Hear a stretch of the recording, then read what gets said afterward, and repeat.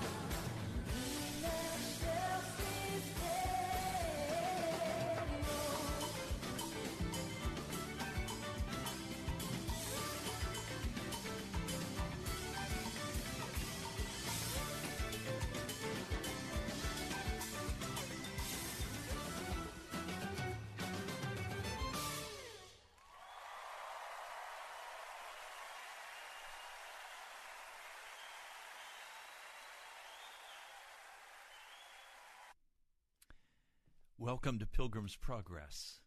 That was a new piece from An Irish Christmas by Keith and Kristen Getty.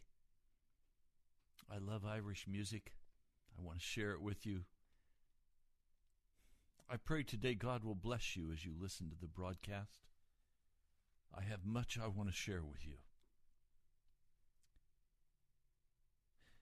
The scriptures say in Luke, the second chapter,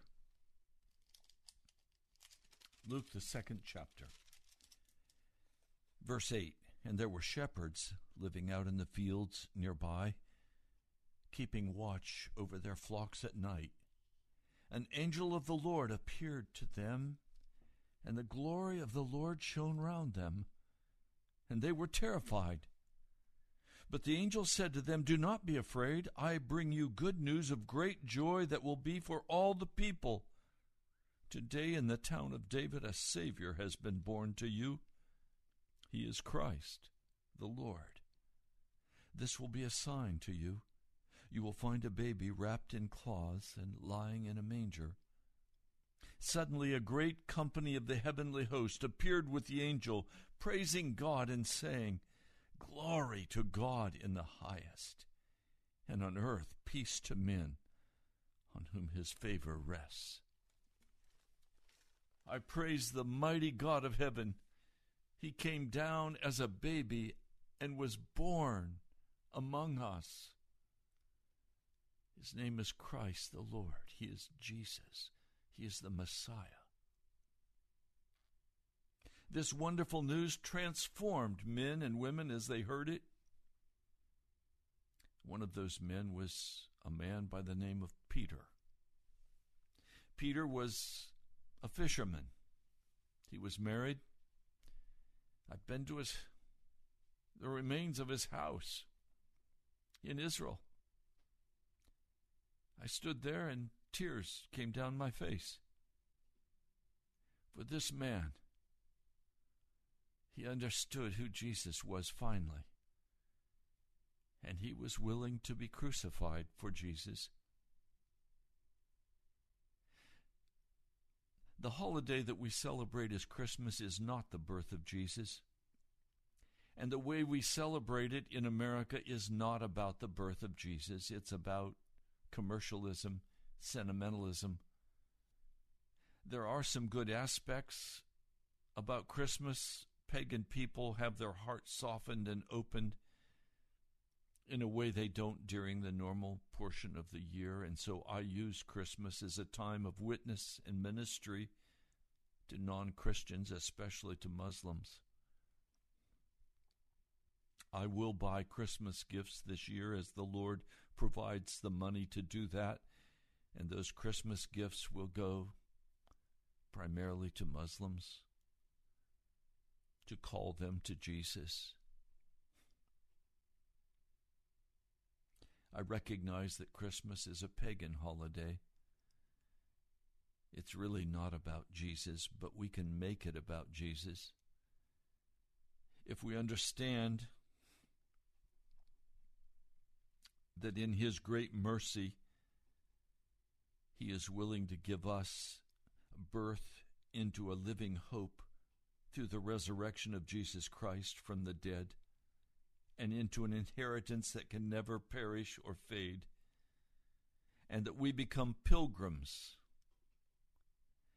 we begin to take a journey. I want to read for you from 1 Peter, the first chapter. You're listening to Pilgrim's Progress. The name of this broadcast is based on that famous book by John Bunyan. Wrote it in the 1600s. Bunyan understood what the glory of Jesus was all about. He also understood the price he had to pay for loving Jesus. He understood because he spent 11 years locked up in a meager prison, suffering from heat and cold, because he preached the gospel of Jesus wherever he could preach it. And even while he was in prison, the account says that people would gather at the window through the bars, and he would preach to them where he could not see them, but they could hear the cry of his voice as he preached to them the gospel.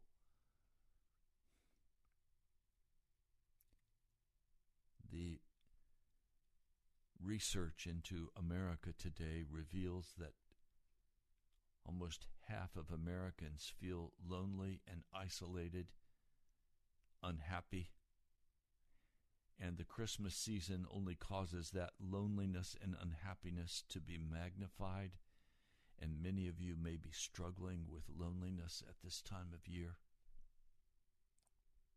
Some of you are struggling with loneliness all the time.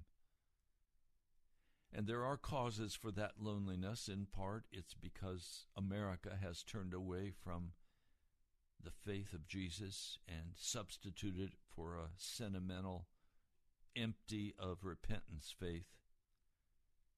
It's also because America has given up family. Many of you in families never sit down for a family meal together. I speak with families and they say, no, we just grab and growl. We take our plate and we go to the television and we sit there and eat. That's another reason there's such loneliness. We spend time looking at cell phones and computers and not talking with each other. This morning I had to run some errands, and when I arrived at the store that I had to go to, it was closed until 11, and so I had to find something to do. I went to a nearby coffee shop in Fairfax, Virginia, and I was astonished, but not really. Almost no one was talking. They were sitting at the table, husbands and wives and college students, and one table was talking about money and investing. The other tables were looking at their computers and looking at their cell phones, not talking to each other. Husband and wife sat right across from me, looks of sadness on their face as they looked at their cell phones. What would have happened if they'd put their cell phones down and just talked to each other? But I find that's very hard for people today to be transparent and honest about what's going on in their lives. They'd rather live vicariously by looking at Facebook and other wicked places. Yes, there is a desperate loneliness in America. We have given up patriotism. We've given up fellowship. We've become more and more isolated in our Me Too generation, seeking only that which would please my heart. Joy is not found in pleasing my heart. Joy is found in loving someone else, particularly Jesus Christ. So if you're lonely today, there is a solution. The solution is to find somebody else to help, and going to Jesus and getting honest with him about your heart and your condition and your sin. Jesus is the only source of joy and peace, and joy always comes as a side benefit to something else. It's never the direct object. A very successful businessman sat across from me, and he said, Pastor Ray, there's no joy in my life. What is the secret of joy? I have been seeking joy, and I can't find it. I said to him, no, you can't find joy by searching for it. Joy comes and lights on your shoulder when you are sacrificing your life and time and energy to help someone else, and you are following the Master and Savior Jesus. That's not what he wanted to hear. He wanted to hear a strategy where he could do something to work out his loneliness and find happiness with his wife and family. He was unwilling to accept the only source of joy is found in Jesus Christ. Let me read this passage for you out of 1 Peter, the first chapter. Someone sent me a text this morning. Mercy. Mercy. That's what I need today, and that's what you need today. We need the mercy of Jesus, and I pray that he will extend his mercy to you as you hear this passage, that you will understand it. 1 Peter 1, I'll begin with verse 3. Praise be to the God and Father of our Lord Jesus Christ. In his great mercy, he has given us new birth into a living hope through the resurrection of Jesus Christ from the dead, and into an inheritance that can never perish, spoil, or fade, kept in heaven for you, who through faith are shielded by God's power until the coming of the salvation that is ready to be revealed in the last time. Don't tell me you're saved yet. You're not saved. You will not be saved until you finish the pilgrimage and cross over the Jordan and are found worthy to enter in. This is a salvation that is ready to be revealed in the last time, according to the Scripture. In this you greatly rejoice, though now for a little while you may have had to suffer grief in all kinds of trials. These have come, so that your faith, of greater worth than gold, which perishes even though refined by fire, may be proved genuine and may result in praise, glory, and honor when Jesus Christ is revealed. Though you have not seen him, you love him. And even though you do not see him now, you believe in him and have been filled with an inexpressible and glorious joy. For you are receiving the goal of your salvation, the salvation of your soul. And then again in the first chapter, verse 13, therefore prepare your minds for action. Be self-controlled. Set your hope fully on the grace to be given you when Jesus Christ is revealed. As obedient children, do not conform to the evil desires you had when you lived in ignorance, but just as he who called you is holy, so be holy in all you do. For it is written, be holy, because I am holy. Since you call on a Father who judges each man's work impartially, you live your lives as strangers here in reverent fear. For you know that it was not with perishable things such as silver or gold that you were redeemed from the empty way of life handed down to you from your forefathers, but with the precious blood of Christ, a lamb without blemish or defeat. He was chosen before the creation of the world, but was revealed in these last times for your sake. Through him you believe in God, who raised him from the dead and glorified him, and so your faith and hope are in God.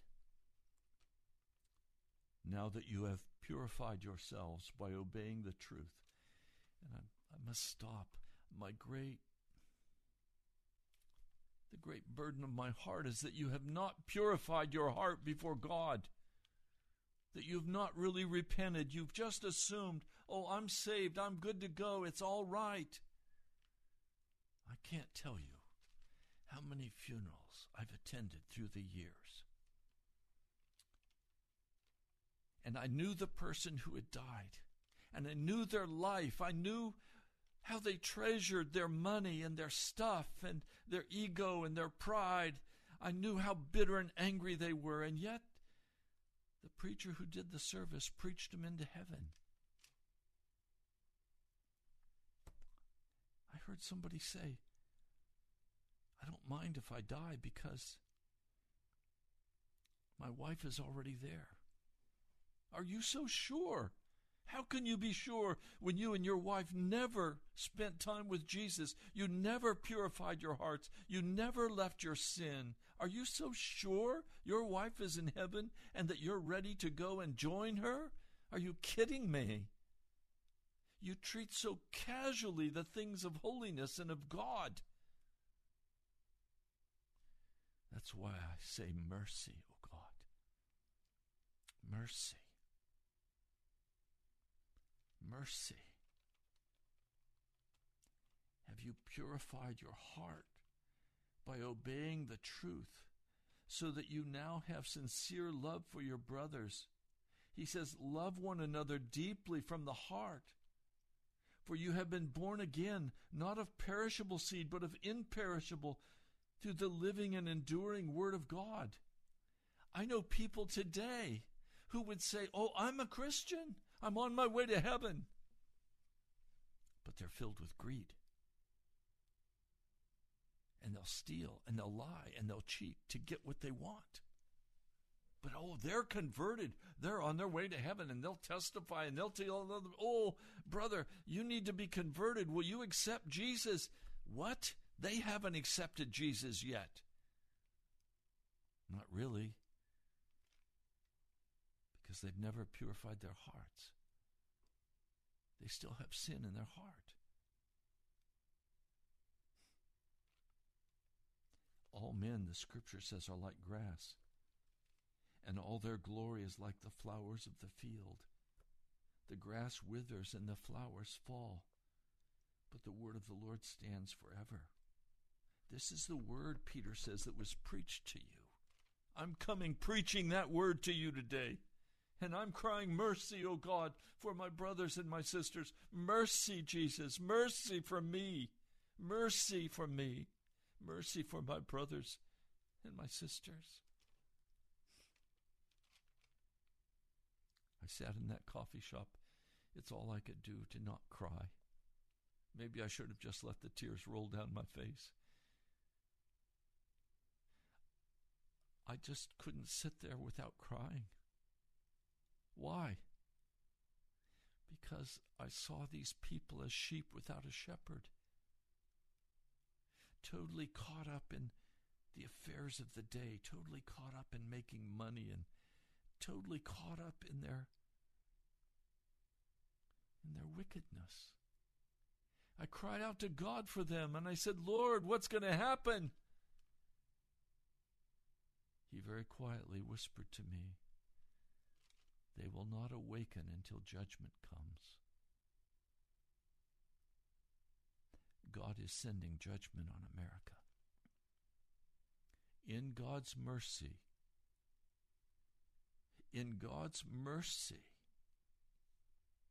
He is sending judgment. Peter said, in this you greatly rejoice. That is the message of salvation. Though now for a little while you may have had to suffer grief and all kinds of trials. Pardon me. These have come that your faith of greater worth than gold, which perishes, may be refined by fire, that they may be proven genuine and may result in praise and glory and honor when Jesus is revealed. He has to bring these judgments. He's bringing that judgment on America. Don't talk to me about prosperity. Don't talk to me about everything's going to be fine. It's not. The economy is crashing and people are even going to starve to death. Do you realize during the Great Depression of 1929, more than 7 million people died of starvation in America? Bread lines at churches. It was a desperate time. And that depression is nothing compared to the one that is coming to America. Don't take my word for it. Just listen to the top economists. Donald Trump is speaking about, the stock market is up and everything's great. No, it's not. It's going to crash. It's going to crash and burn. And America is going to undergo judgment from God to wake His church up, to call people out of their wickedness. That's why I cry, mercy, O God. Mercy, O God.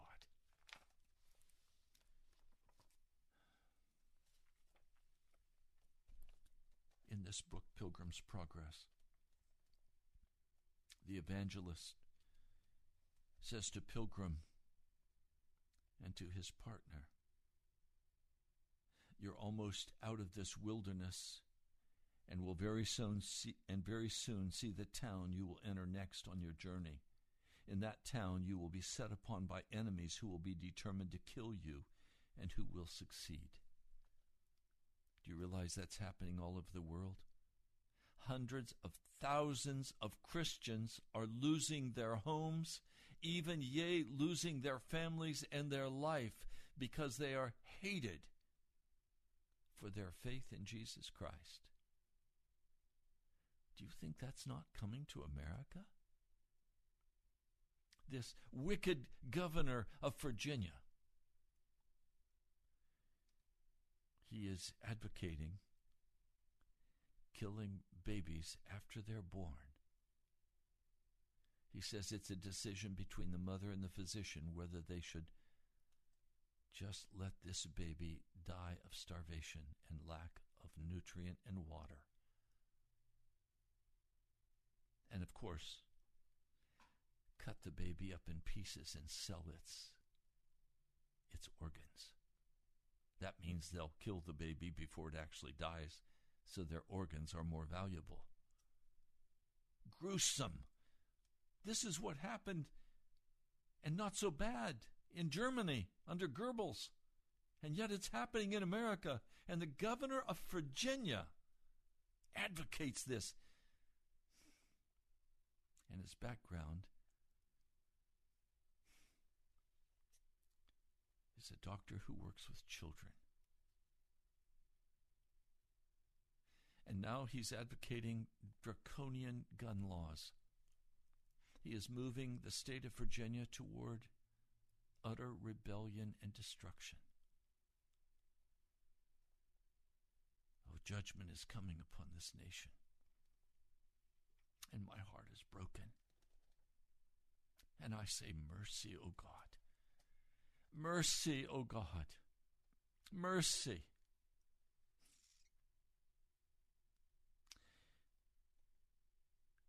Bunyan writes, you can be sure that one or both of you may seal his testimony with blood. So be faithful unto death. And the king will give you a crown of life. The one who dies there, although his death will be unnatural and perhaps very painful, will be better off than his companion, not only because he will arrive at the celestial city sooner, but also because he will escape many of the miseries the other will meet on the rest of his journey. So when you come to town and this happens to you, fulfilling what I've related, then remember me and the things I've told you. Conduct yourselves like men. Commit the keeping of your souls to your God as you struggle to do what is right. Remember, he is your faithful creator. My brother, my sister, I want you to struggle to do what is right by the power of the blood of Jesus Christ. Don't become discouraged. Don't be downhearted. Rejoice in our Lord. Rejoice in his love and his mercy and his kindness. For we will endure trials. And I saw in my dream that when they left the borders of the wilderness, they immediately saw a town before them. The name of the town is Vanity. And in the town, there is a year-round market called Vanity Fair. It bears its name because the town that hosts the fair is only concerned with things that are unimportant and vain. All that is bought and sold at the fair is likewise vain and worthless. As the ancient saying goes, all that cometh is vanity. What is vanity? It's foolishness. It doesn't have meaning. It's empty. It doesn't have eternal significance. This fair is no new business that's been established. It's from ancient times. Almost 5,000 years ago, there were pilgrims walking to the celestial city, just as Christian and faithful were doing.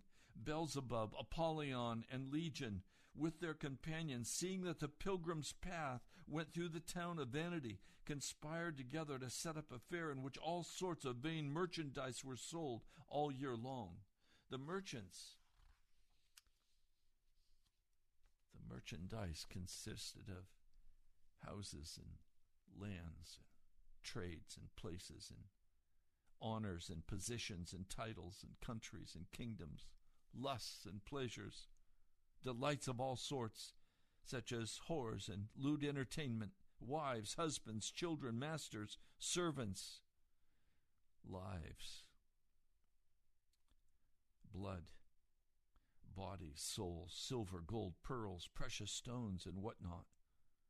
Moreover, at the fair you can always be seeing jugglers and cheats and games. And today, if he were writing this, he'd be talking about video games. He'd be talking about trafficked children for sexual exploitation, trafficked women. He'd be talking about television, videos, movies, the Redskins. See, all of these things, even wives and husbands and children, are all vanity if they're not found in Jesus Christ. Only that which is planted by the Father will remain when he comes. Everything else will be pulled up and thrown into the fire. That includes marriages and families. Only that which is found in Jesus is not vanity. So you can shop online and have Amazon deliver your Prime. You can run up your bill at Macy's. You can shop till you drop. If it's not found in Jesus Christ, it's foolishness, it's vanity, it's useless for eternal life.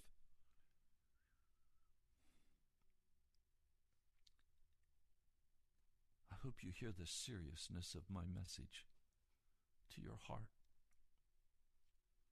I hope you understand what I'm saying to you. I don't mean to offend you, but I do mean to wake you, to recognize that America is going into a time of great and grave judgment that will be life-threatening to you and your family.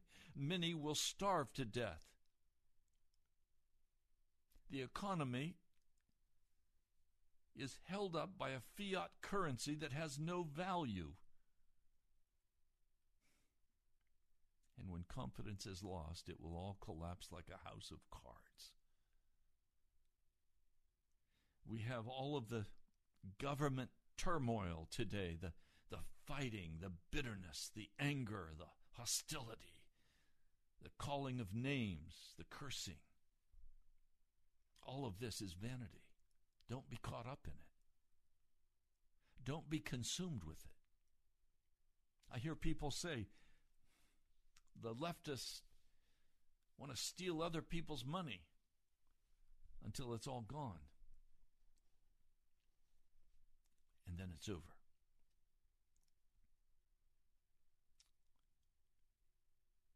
We're in a very serious time. We're about to crash and burn. Do you have your calling and election made sure? Oh, don't quickly tell me yes.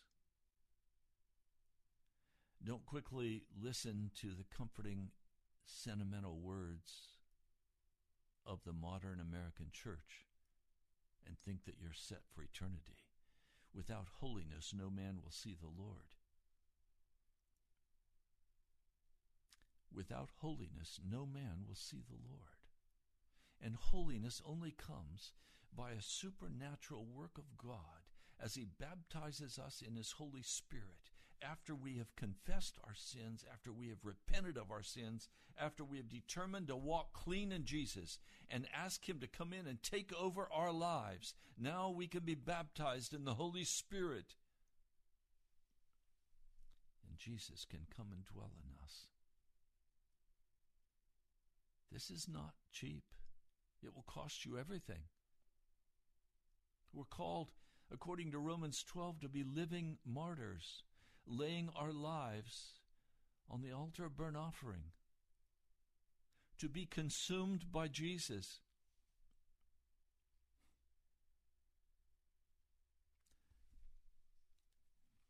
Bunyan considers this place called Vanity Fair. He says there's a British row, there's a French row, there's an Italian row of streets. There's a Spanish, there's a German. I would add today there's an American. There's a Saudi Arabian. And various sorts of vanities are all sold. As in other fairs, there is one particular commodity that's in great demand, and that's the wares of Rome to be promoted and desired. And the current Pope of Rome, of the Catholic Church, is utterly wicked. He is grieving the hearts of many beautiful Catholic people who love Jesus with all of their hearts. But this Pope is making peace with the Buddhists and the Islamists, and he's calling for a one-world church. And there are even Christian pastors who are going along with this, including even now the Salvation Army. The Booths would absolutely turn over in their graves if, well, they're not in their graves. They've gone on, for they loved and served Jesus. Catherine Booth especially, I love her sermons. Salvation Army has become an NGO. It's become compromised. There are many wonderful Christian people involved in the Salvation Army, but the leadership of the Salvation Army today is corrupt and is leading the Salvation Army into destruction. What took the blood, sweat, and tears, the cries, the prayers of the Booth family is today quickly being poured down the drain of secularism and humanism and uniting with the Pope in a one-world religion.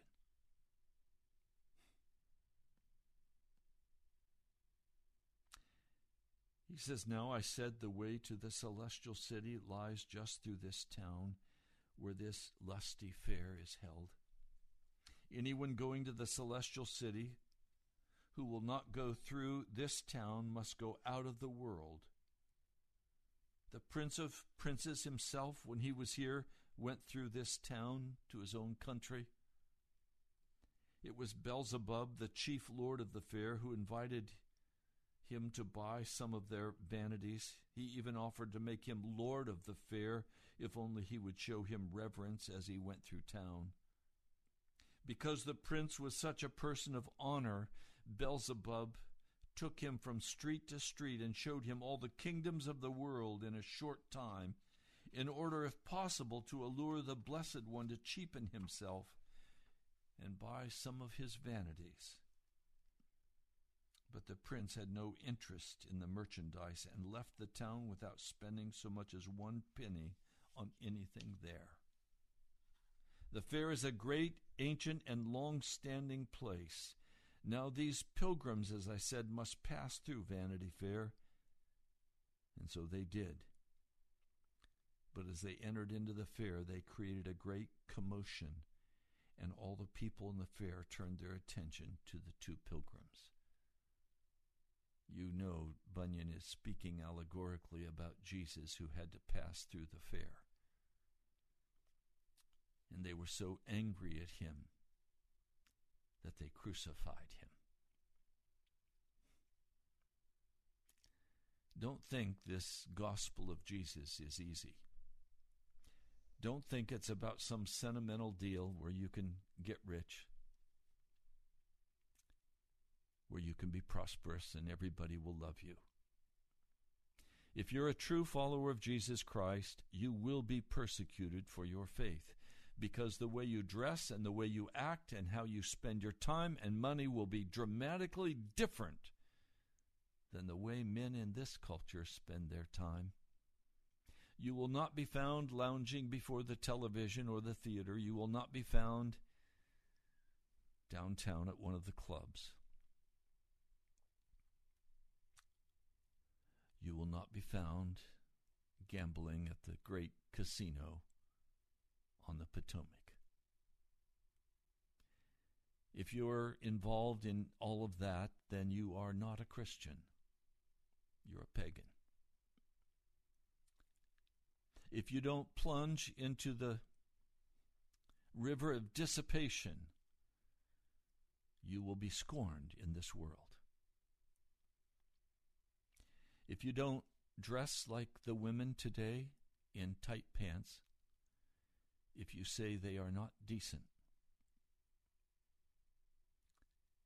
one couple, if I named them, you would immediately know them. They are international figures. He became a Christian, and he had the courage to tell his wife, "You must stop dressing the way you're dressing. You must stop exposing your breasts. You must dress appropriate for a Christian." I so much agree. Men, you're not going to be able to wear your tight, short, sexy pants with your funny hairdo, calling attention to yourself. Instead, you're going to have to humble your heart. Yes, dress clean, dress neat, but not to show off your body, but to honor your Lord. Some of you have beards, and there's nothing wrong with a beard. But when it's a beard that says, "Look at me, I'm somebody," there's a problem. When you dress in any manner to say, "Hey, everybody, I have arrived, I am successful, I am here," you've got a problem. You are merchandising in Vanity Fair.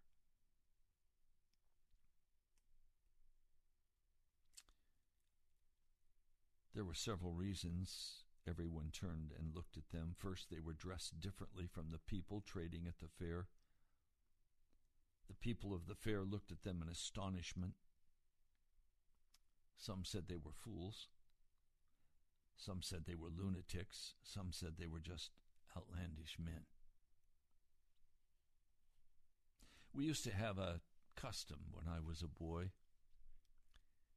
All the women who came to church wore hats or put scarves over their heads. I'm not saying that that's right or wrong,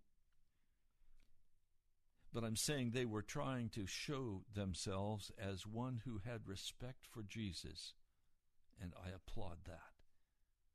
And they were trying to show that they had respect for their husbands, and I applaud that. I believe that Scripture teaches that the curse of Eden was broken at the cross, and that men and women are created equal, but they have different functions in marriage. And the husband is very much the head of house, not the dictator of the house. The head of the house, the spiritual leader of the house. There are some old-time things we need to take a look at again, and some biblical references on how to walk that we need to carefully examine again. Some of you have adopted the course of being egalitarian. That's simply a fancy word to say genderless equality between men and women, without roles. I have a problem with that. Some who say they're egalitarian demonstrate by their behavior that they are not in any manner egalitarian, but it sounds good. As you can tell, I don't believe in feminism. I believe in servants of Jesus Christ, men and women who humble their hearts before God and before each other, who walk loving and serving one another in the name of Jesus, and fulfilling the roles in our marriages that God has called us to fulfill. Now, secondly, as strange as the pilgrims' attire appeared to be, their speech was judged even stranger. Why? Because they didn't use the F word, they didn't use the D word, They didn't use the H word. They didn't curse. They didn't use slang. They weren't loud. They weren't shouting and acting stupid. They were warm and friendly and open, but they were not show-offs. They were not there to prove something. They spoke the language of the promised kingdom rather than the language of the world, which was the common language of the fair. So from one end of the fair to the other, they seemed like barbarians to the people in the city. They seemed like country people. Well, I'm proud to be a country person, a person of the country of heaven. And the greatest desire of my heart is that God would show us his mercy. I don't deserve his mercy. I've not earned his mercy. Mercy that is earned is not mercy. Mercy is that incredible pouring out of Jesus on the cross, and the pouring out of the Holy Spirit and the angels of God to lift us up so that we don't strike our foot against a stone. God has shown mercy to you. I know he has. He's shown mercy to every pagan and every Christian. Will you respond to that mercy today by turning from all wickedness? Will you respond to that mercy today by following Jesus?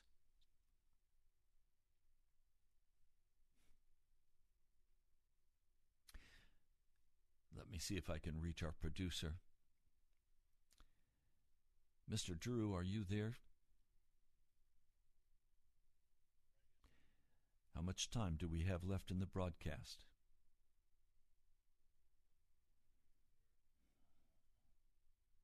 At about 5 minutes or less. Okay. We've got 5 minutes left in this broadcast. I'm asking now, would you turn your heart toward Jesus? And would you let me pray for you?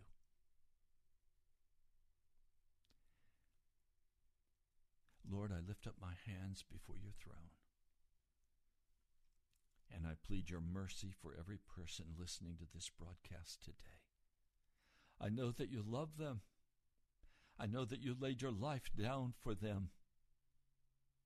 I know, Jesus, that you are calling them to leave all sin, to be washed in your blood, to be made clean.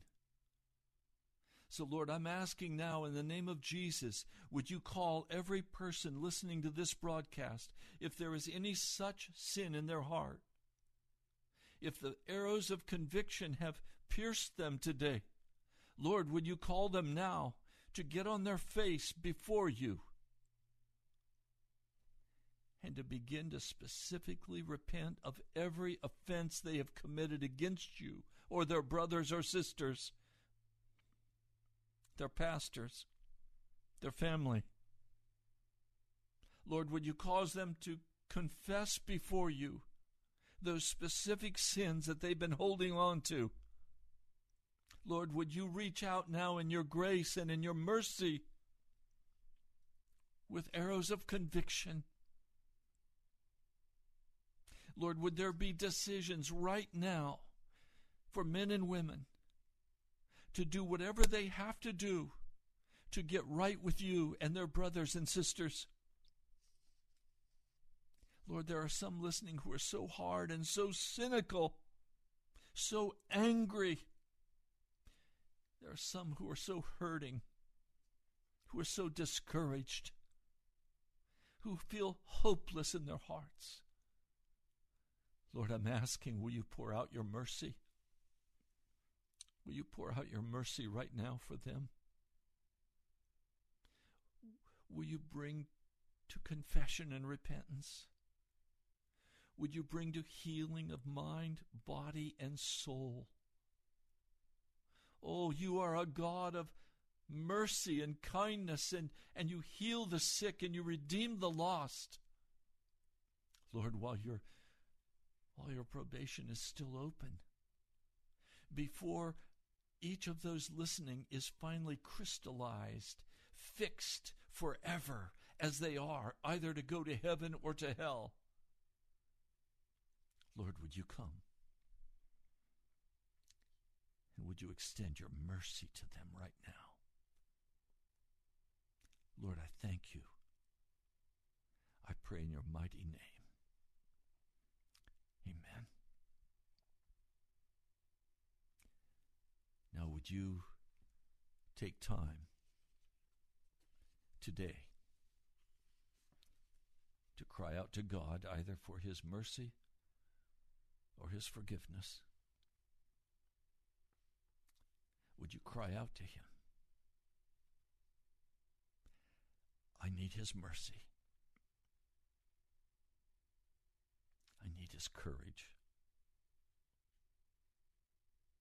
Do you? You've been listening to Pilgrim's Progress. We have just a minute left in the broadcast. I'd love to hear from you. If this broadcast is helpful to you, would you write to me? And would you give the very best you can give as you're prompted by the Holy Spirit, that we could cover the bill for the month of December before the end of the month? Write to me at the National Prayer Chapel, Post Office Box 2346, Woodbridge, Virginia, 22195.